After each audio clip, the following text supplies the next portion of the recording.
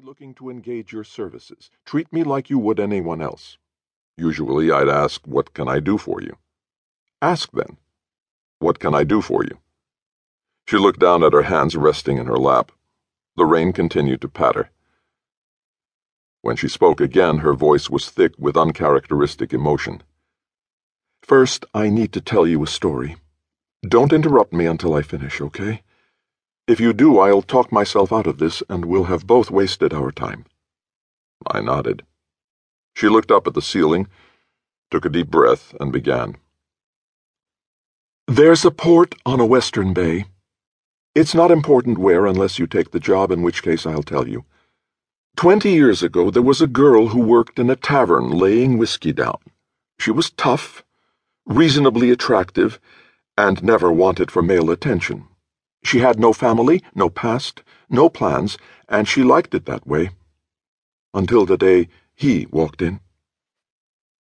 I'd seen Angelina angry, happy, drunk, focused, and on rare occasions wistful. In none of them had I seen the girl she must have once been. But now, as she told her story, I did.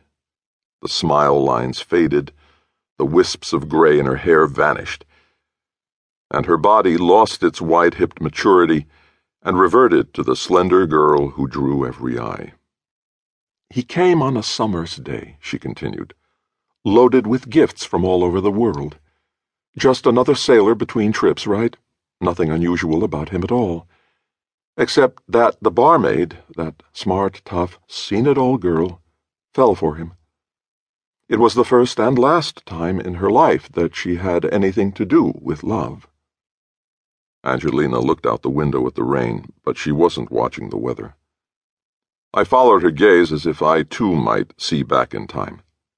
She continued, He stayed in port for a month because of her. She used to spend hours watching his eyes while he told his stories. He brought the ocean to life for her. She could practically taste the salt spray and feel the waves crash against her. And he loved her. She chuckled coldly. Well, she believed it when he said it, at any rate. But eventually he had to go back to the sea. It was his life, and his real love. He promised to come back for her, and before he left, he gave her this as a token.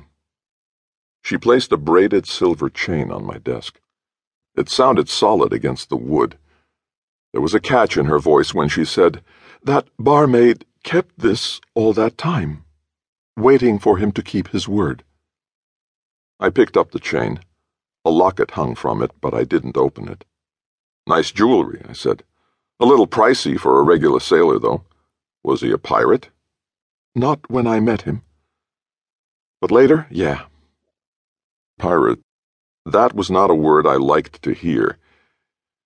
Back in my mercenary days, I'd crossed both paths and swords with the so-called Brotherhood of the Surf, and the thing that stuck with me most was the smell.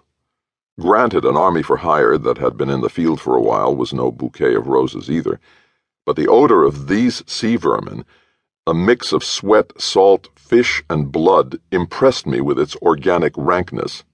They seemed a separate species, governed by laws so arcane and labyrinthine that even looking at one of them risked sparking a violent confrontation.